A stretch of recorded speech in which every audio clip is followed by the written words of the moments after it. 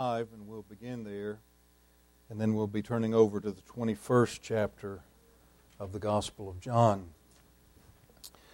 We've been looking at the post-resurrection appearances of the Lord Jesus, and I want, in looking at the one that we see recorded in John 21, to bring alongside of it one that is certainly not post-resurrection, but you'll notice the parallels as this really constitutes that initial call of our Lord's disciples. But Luke 5, beginning in the opening verse, "And it came to pass as the people pressed upon him," that is Jesus, "to hear the word of God, he stood by the lake of Gennesaret and saw two ships standing by the lake, but the fishermen were gone out of them and were washing their nets. And he entered into one of the ships, which was Simon's, and prayed him that he would thrust out a little from the land. And he sat down and taught the people out of the ship. And when he had left speaking, he said unto Simon, Launch out into the deep, and let down your nets for a draught. And Simon answering said unto him, Master, we have toiled all the night, and have taken nothing. Nevertheless, at thy word, I will let down the net. And when they had this done, they enclosed a great multitude of fishes, and their net brake. And they beckoned unto their partners which were in the other ship that they should come and help them. And they came and filled both the ships so that they began to sink. When Simon Peter saw it, he fell down at Jesus' knees, saying, Depart from me, for I am a sinful man, O Lord. For he was astonished, and all that were with him at the draught of the fishes which they had taken. And so also was also James and John, the sons of Zebedee, which were partners with Simon.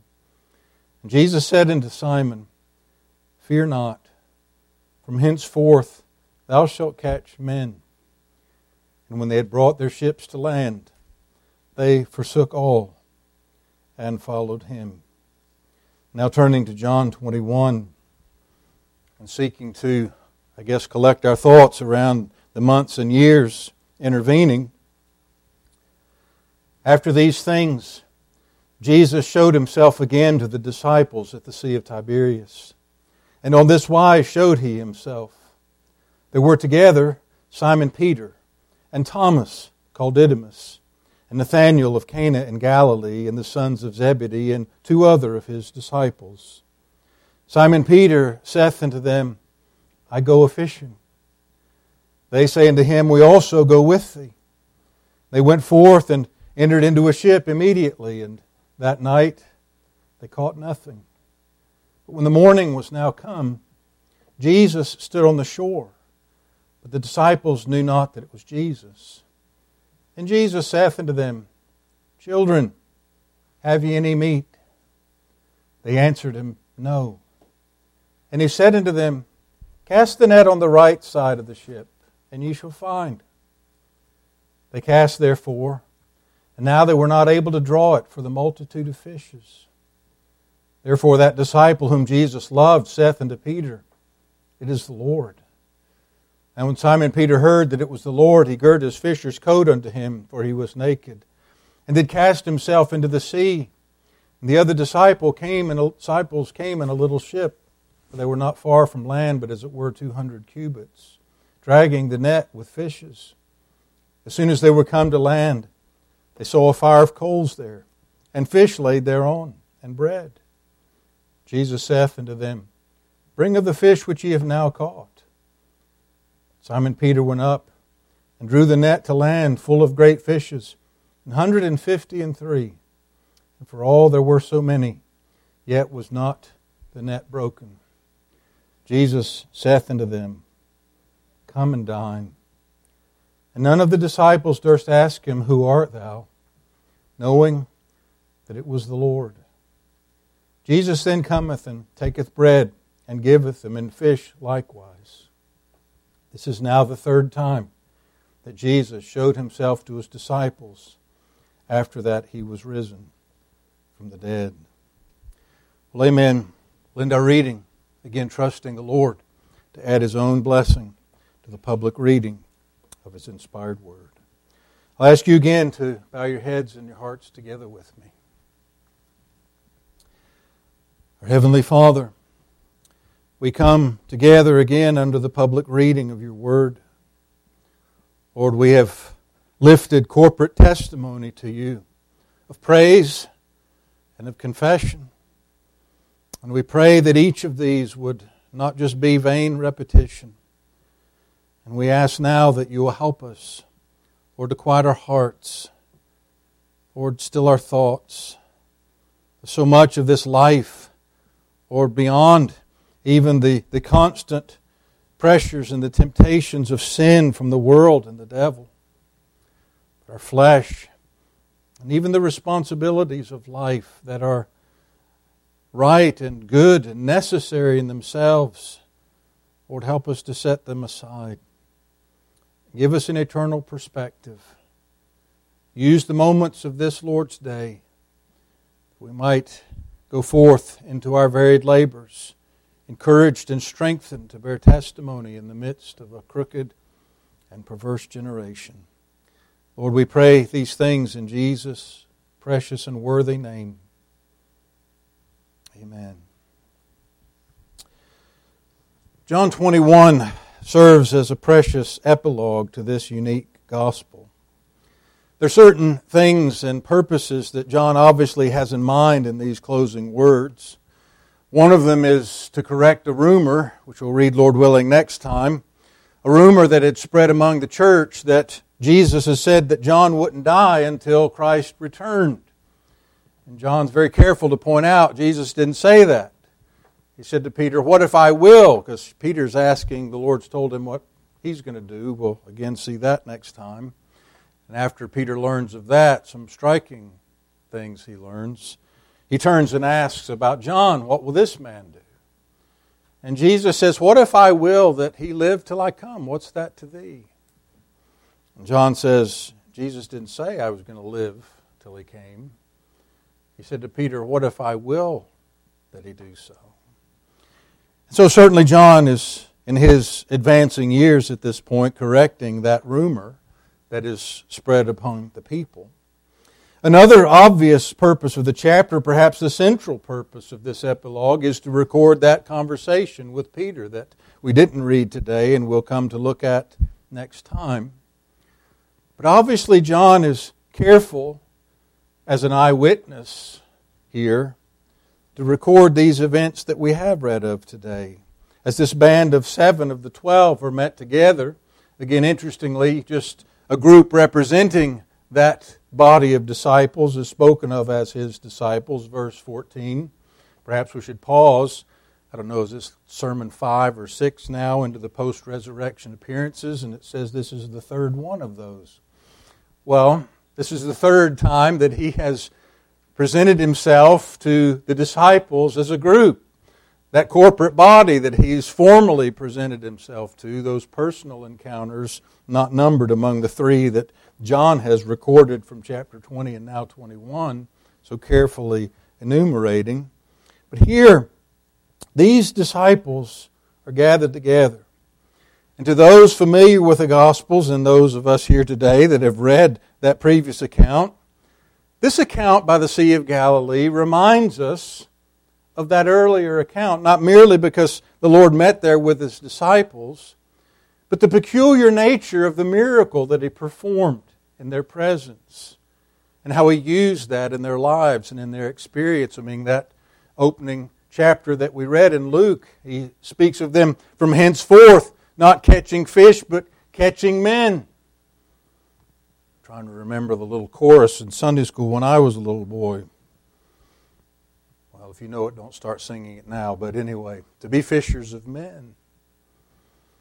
And so these disciples obviously are come to some thought with regard to that event and the one they've just witnessed and seen. Jesus on that day uses Peter's boat as his pulpit and launches out and teaches the crowd gathered on the shore. Afterward, he tells Peter to launch out into the deep, and there's that miraculous draft of fish the first time. I remember preaching on that many years ago as we looked at the life of Peter. I just had the thought of that unorthodox method of fishing. Normally fishermen fished at night and in the very early hours of the morning, and they fished near the shore where the schools of fish would be running in the shallows. And Jesus tells them to launch out into the deep, and by this point the sun is high and the day is upon them. And Peter knows this isn't the way it's done. And he says, nevertheless, at thy word, there's at least some humility in this boastful, impetuous Peter. And he's taken back by that draft of fish, as we read, and as we'll see perhaps more in a little while. I say it would be impossible for the disciples not to remember that day and to bring that incident together with what they've just experienced. And in fact, here we see that John has already done that, or recounts doing that, as he is the first to realize that it's Jesus. When these men had first left their nets to become Jesus' disciples, well, they thought they'd entered the ministry. Well, instead, they almost wrote and would suggest here they'd entered seminary. But no, it wasn't so much seminary, but a more intense school of instruction. Not only in those years with Christ as He taught the people, as He unfolded from the Old Testament Scriptures and unfolded from His own lips the ministry of the Messiah Himself. I say they not only were taught truth, as it were, but they also were given the more difficult task of learning more about themselves, learning more about their own hearts. And how had that lesson or those lessons come in the last couple of weeks in spades, as we might say? And so here these men, again, are brought in awe and wonder in the presence of Jesus. We should perhaps pause and give some comments on Peter calling these men to him and saying, I go fishing. Preachers and some commentators have gotten a lot of mileage out of this instruction and this statement of Peter. As Peter writer, was he wrong? Some have not drawn back to even say Peter is at this point in apostasy. He's going back to his old life. He's given up on Jesus. I find that impossible to conclude. Do you think of all that has transpired? I think this criticism of Peter, and then of course the others following him, misses the whole point of these days after the resurrection. It misses the whole tenor of where they are in these times. These men have been humbled. They have been certainly overwhelmed with sorrow at the crucifixion and their perplexities, but they have seen the risen Christ. They know that He's risen from the dead. I don't think Peter and the others are to blame here.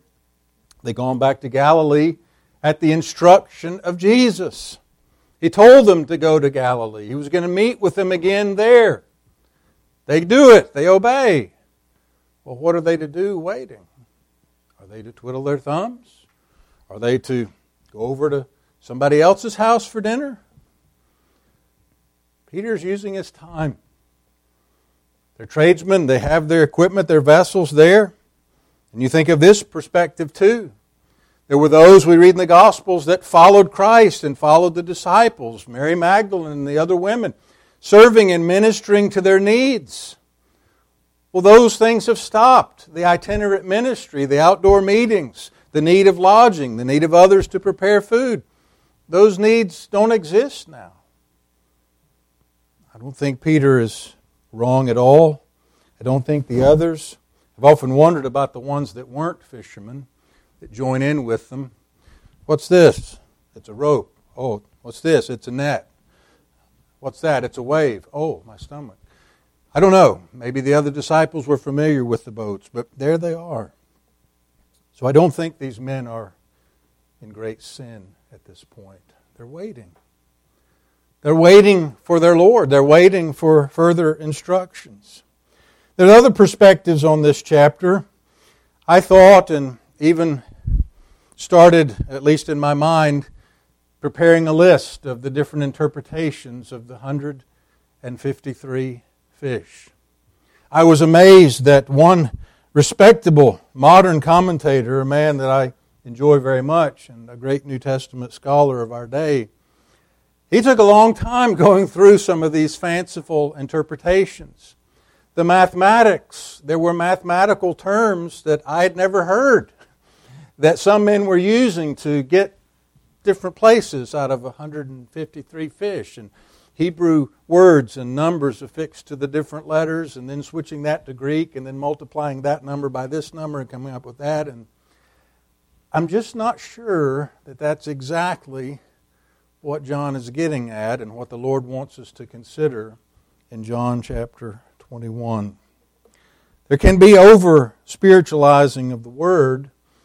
I think that occurs most often when you go beyond what we would call spiritualizing and applying the text in a proper way into allegorizing, trying to find objective truth there in the symbols that isn't there. Well, I point out those false views of spiritualizing the passage because I want to do a little spiritualizing on the passage today myself. I trust it'll be in the realm of appropriate spiritual application of what we find in the Word. What I want to do today in reading these incidents together, I wanted to read them both so we would understand something of the similarities and why the disciples would be thrust back in their own thoughts and their hearts to that very beginning in their call and the outset of Christ's earthly ministry and what Christ is doing for them here as He meets with them. But it's not so much the similarities, but the differences that I want to look at today. And again, from a spiritual and I trust a right and reverent perspective. And so, if you will, think with me on these differences. And for each of them, I just want to make one simple, and I trust, gospel statement. And the first one is this: the Lord is present when He's absent. I say that because one of the dissimilarities, one of the differences in these two accounts, in these two miracles, is that in the first one, the Lord Jesus is in Peter's boat with them. He's used that boat as His pulpit. We often comment on the different nature of assembly and addressing a crowd in the ancient Near East to our modern day. In those days, the crowd stood and the preacher sat. I wonder how that would be. It would be like I was speaking last week about the ease with which I can stay awake in church now because I'm standing up talking. But the crowd is standing on the shore, and Jesus uses the boat to go out a little bit to be able to see them all, for them to hear Him. And He's basically sitting there, but using Peter's boat as a pulpit. But then He asks Peter, and the others follow, launch out into the deep. Let down your nets for a draft. And Peter's overwhelmed. He thinks, no, this isn't the way to do it, but this is a carpenter. He's not a fisherman, but he's someone we've been taken with, and we're interested in seeing who and what he is. So Peter obeys. But the Lord, as I say, with them there. And they would remember that. But here they are alone. Here they are waiting on the Lord to visit them. At this point, they don't know that this man speaking to them from the shore is even Jesus. And the Lord performs in many ways the same miracle for them from the shore as He did when He was with them that time in the boat. Well, I say perhaps it is stretching our application, but perhaps not. What are these men about to embark in or upon? They're going to go forth into ministry. One of these post-resurrection appearances that we'll see is what we describe as the Great Commission. To go into all the world and preach the gospel. To call those men instead of fish into the kingdom. But Jesus isn't going with them. Jesus is ascending to the Father. He, as He said in the upper room that night, as the Father hath sent me, so send I you. But I won't be there. Well, the disciples had heard, and you think about the Spirit and the applying of the words they had heard to their hearts that they didn't understand at the time. How much of that instruction in the upper room was with regard to the outpouring in the ministry of God the Holy Spirit? A lot of our understanding in our systematic theology studies about the work of the Holy Spirit comes from Christ's statements to these men just a few days before in the upper room. Well, these men are going to learn by experience as well as by the letter of the law what it is for Jesus not to physically be present with them, but yet to hear His promise that I'm with you always, even to the end of the world. But we, like these disciples, do not have the tangible, bodily presence of the risen Christ in our midst day by day, or even Lord's Day by Lord's Day. But as I said, the Lord is present even when He's absent. There's never a moment that the Lord's presence is not with us. I was writing, don't ask Dr. Pollock, but I could add the word belatedly writing my devotional for the campers for Friday morning, which will be the morning after, Lord willing, I speak on the Thursday night. Giving our campers a little heads up here for their homework that day. But it's on really the thought life. And you think of the psalmist and his wrestlings with the truth that the Lord is always present, that the Lord understands his thoughts afar off. The Lord is present even when He's absent. And the applications of that, I say, are many, and of course that, and what I would hope the campers to be drawn to in that is what a help it is with regard to temptation and sin. You know, people want to be away from other people, sneak around and do their things in the shadows. It's the way all people used to want to sin, but our culture has changed that. Sin in the daylight and make the people that live uprightly be ashamed and make them go hide. Well, that's the world we live in today. But it's not so much just that check and that help for us in the point of temptation and sin, but the encouragement that it is. We're not alone as we stand, quote, alone in this generation.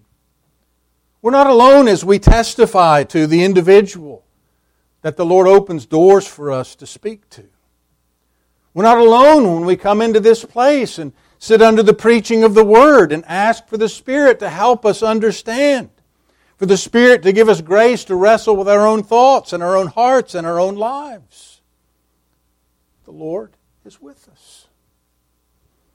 The Lord, I say, is present when He's absent. These men may have marveled at the miracle in that first miraculous draught of fish when they were first called away from their occupations to be His disciples and leave their nets and their boats and go follow Him. He's right there with them in the ship. But He's not with them this time. They don't even know at this point that He's the one over on the shore. They learned that, as it were, after the fact. The Lord is present even when He's absent. The second difference is that the nets on this occasion don't break. When you read the first account, the nets are broken. The fish are so heavy and so many. The statement I would suggest to you here in looking at this difference is the kingdom will succeed no matter what. The kingdom will succeed no matter what. I remember when I first was taken to my own personal reading years ago with this portion and the little differences between these two very similar accounts. The nets here don't break. It's not to allegorize. It's not to try and figure out the significance of the number 153. It's just that the Lord does cause us to pause. John emphasizes this point in his record of the events. Before, the nets were breaking. Here, the nets don't break. In some ways, I think as we look at this, of the experience of these men. During those years of our Lord's earthly ministry, they went forth, our Lord was preaching, He was bringing truth to them with regard to His own person and His own work and of their own need and their own condition. Think of John 6 when He preached a little bit about total depravity and sovereignty and salvation. And the crowds went away from Him. Didn't want to walk with Him anymore. It was such an exodus that He looks at the 12 and says, "Will you also go away?" The Lord hadn't had, as it were, a very successful earthly ministry. What were these men going to meet with? They could have, from every human perspective, thought, if people didn't listen when He was here, what are they going to do when He's gone? And it's just us. I mean, you remember, as we read in Acts, the chief priests marvel that these are unlearned and ignorant men. Doesn't mean they're dumb as a rock. It just means that they're uneducated. They're not professionals. It wasn't their vocation and their training to preach and teach people in the temple. They weren't ecclesiastics and professionals. No, they had something far more important. They had truth, and they had the Spirit of God. But I say these men doubtless are wrestling.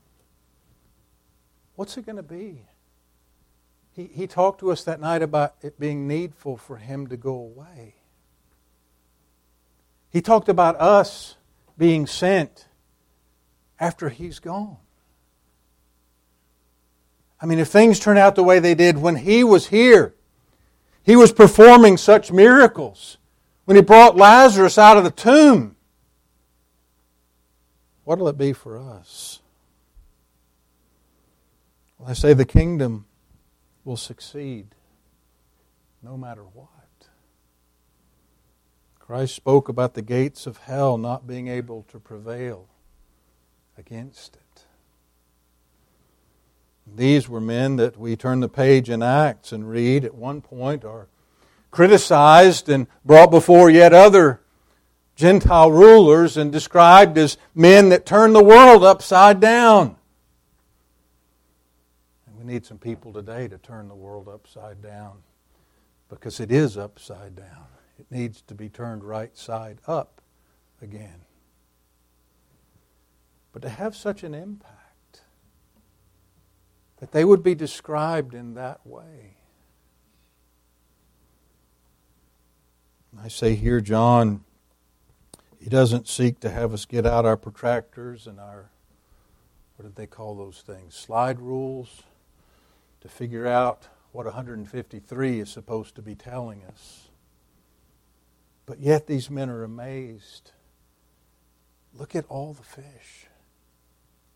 And we had something similar before and the nets are breaking, but this time they're not breaking.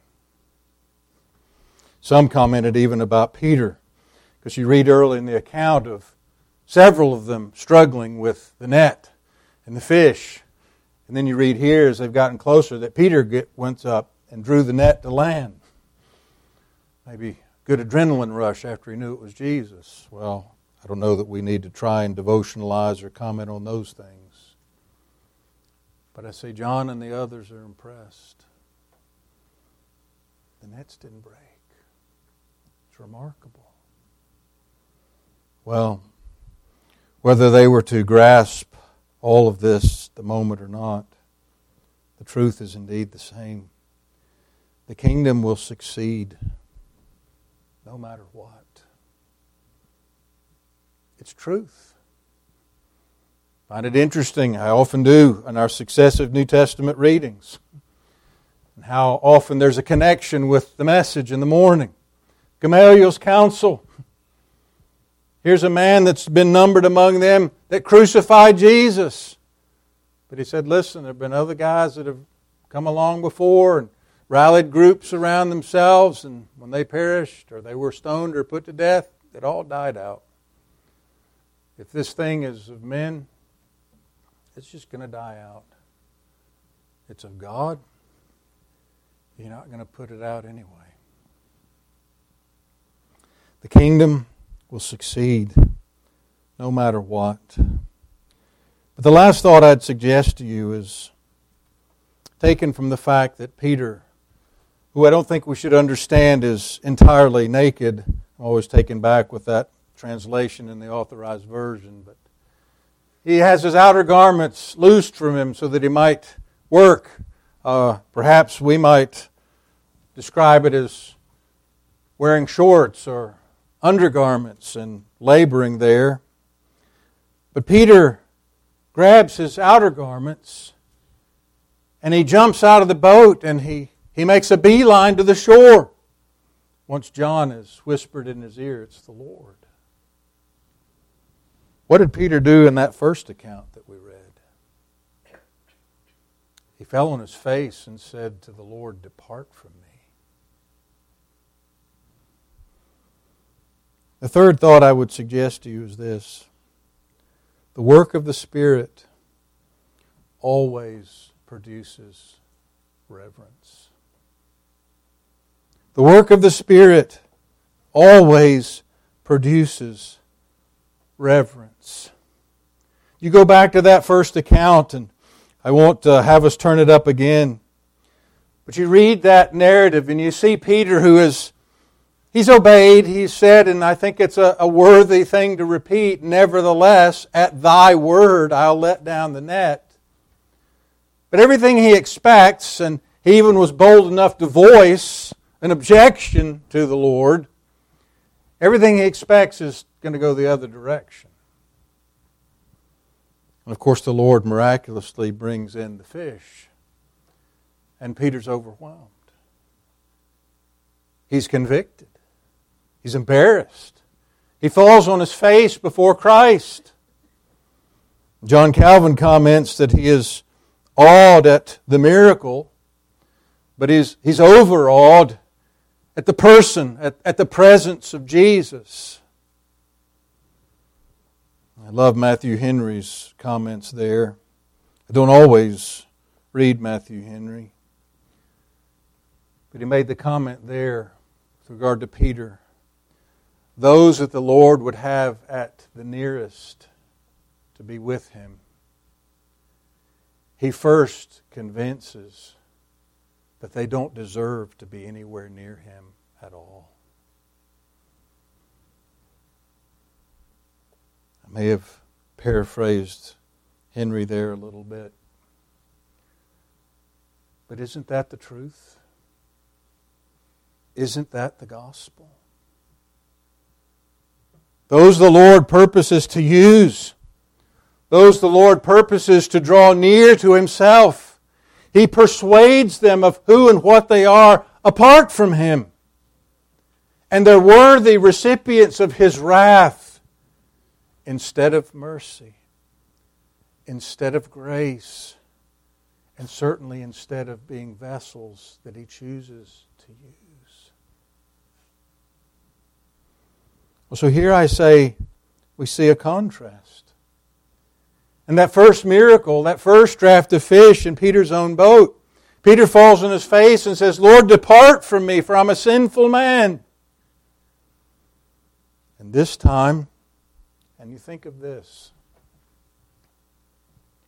what sins has Peter got in his mind when he says that on the shores of the Sea of Galilee 2 and some months, years before? What sins has Peter put on very public display in the last 2 weeks?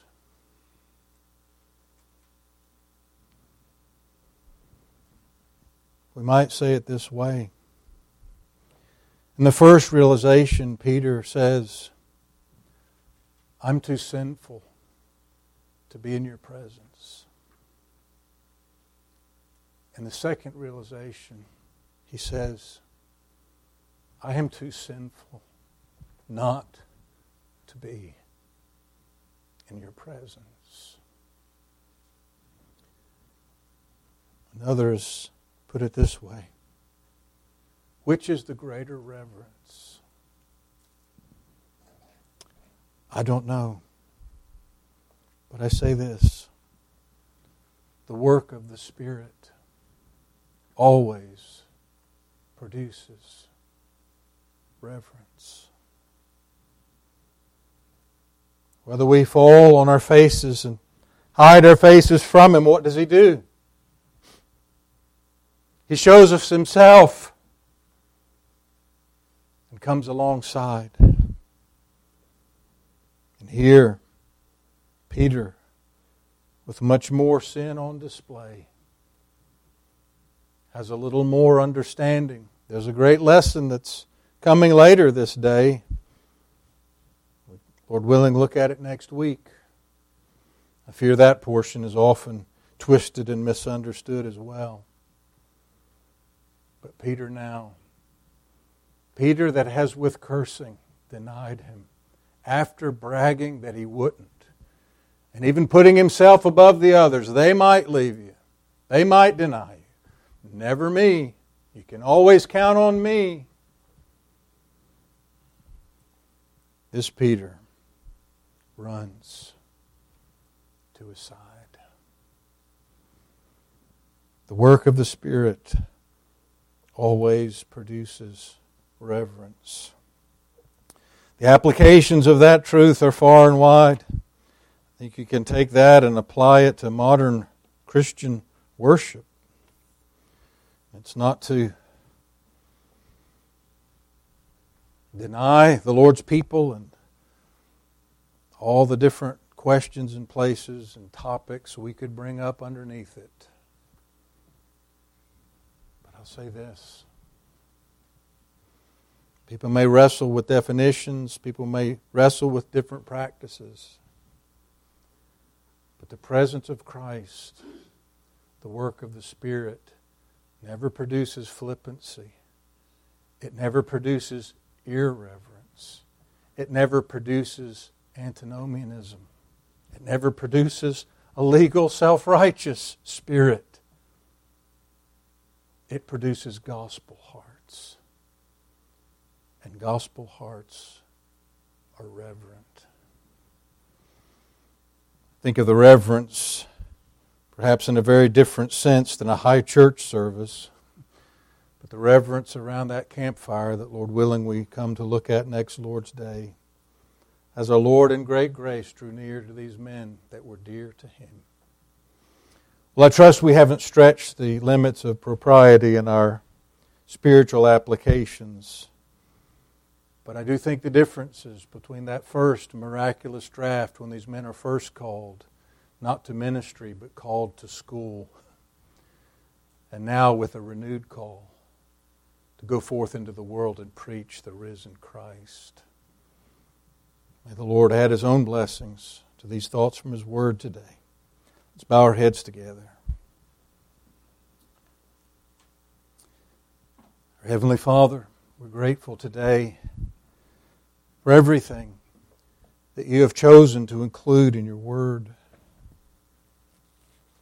Lord, to cause us even to pause and think through the experience of these men. To try and put ourselves in their place, and even the thoughts and the memories that must have flooded their minds that morning as they looked through the mist rising off the lake. And they hear this one on the shore speaking, and piece by piece come to understand that it's the Lord drawing near. Lord, prosper Your Word. We're needy disciples. We are weak and often deceived disciples, as these men were. Perhaps never more deceived than in thoughts with regard to ourselves and our own strengths. And so we ask that you might take up the Word, apply gospel thoughts to our hearts from it. We pray it in Jesus' worthy name. Amen.